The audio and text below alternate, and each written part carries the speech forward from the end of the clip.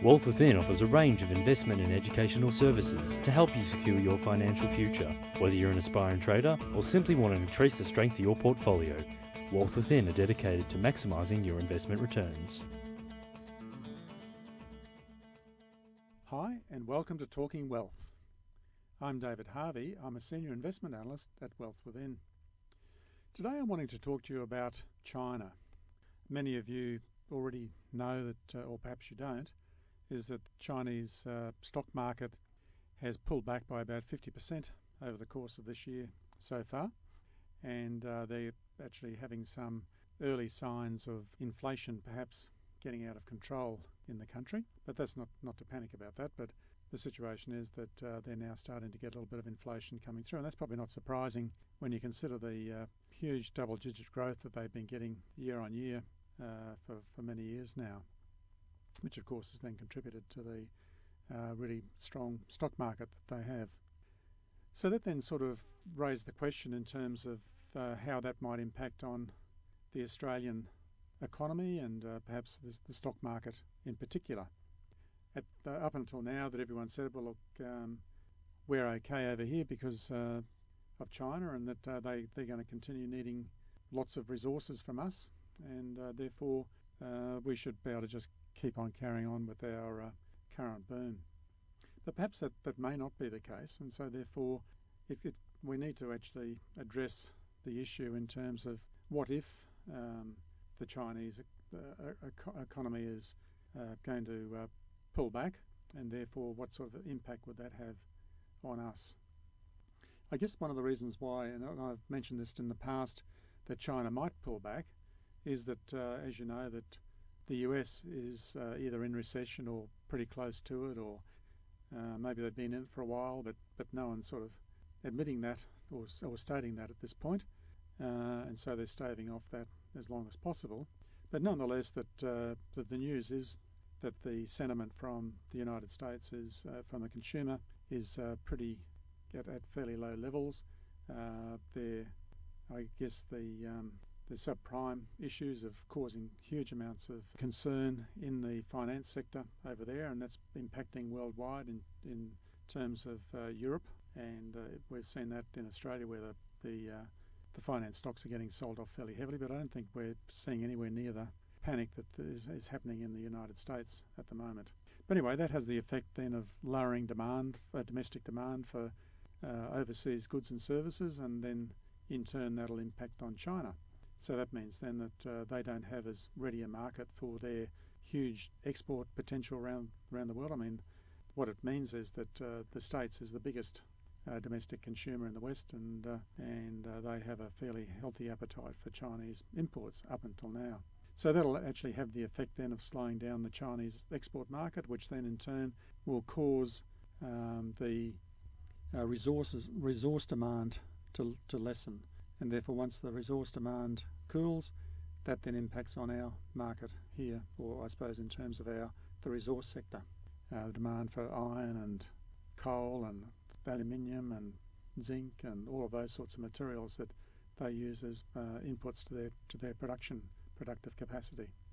But anyway, so just casting that to one side. So if I've been reading about the possibilities as far as China is concerned, and it seems that even though the growth is most likely to reduce over the next couple of years, it's probably not going to be that catastrophic.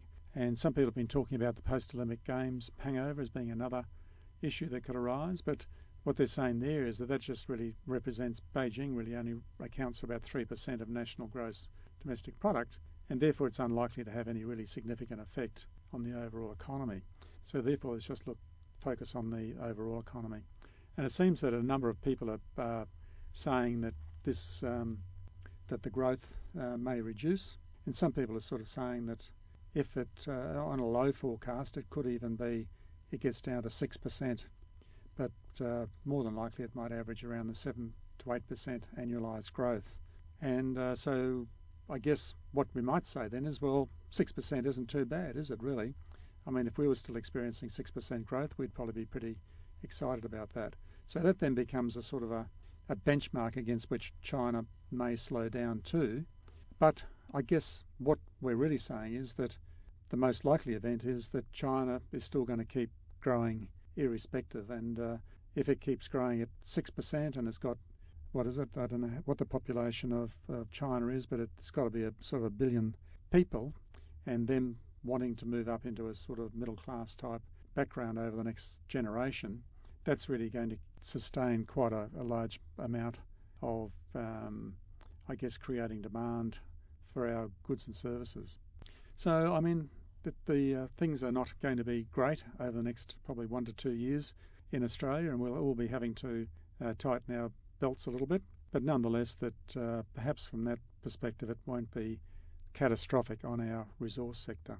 Another thing to think about in terms of the resources is that probably Rio and BHP and resource service providers will do reasonably well as they're well diversified geographically and including globally.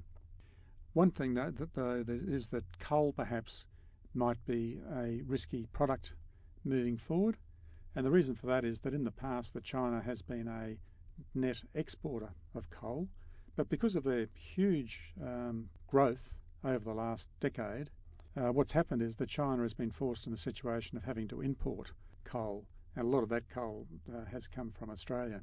Now, if it is that the growth does slow, maybe I don't know where the cut-off point might be, but if it slowed down to 6 or 7%, then what may happen is that the demand for importing coal might reverse, and therefore that China just simply doesn't want to import coal during this slowdown period, and that could be have quite a major impact on the coal sector part of the resource sector. So maybe that might be an area that might have a little bit of concern.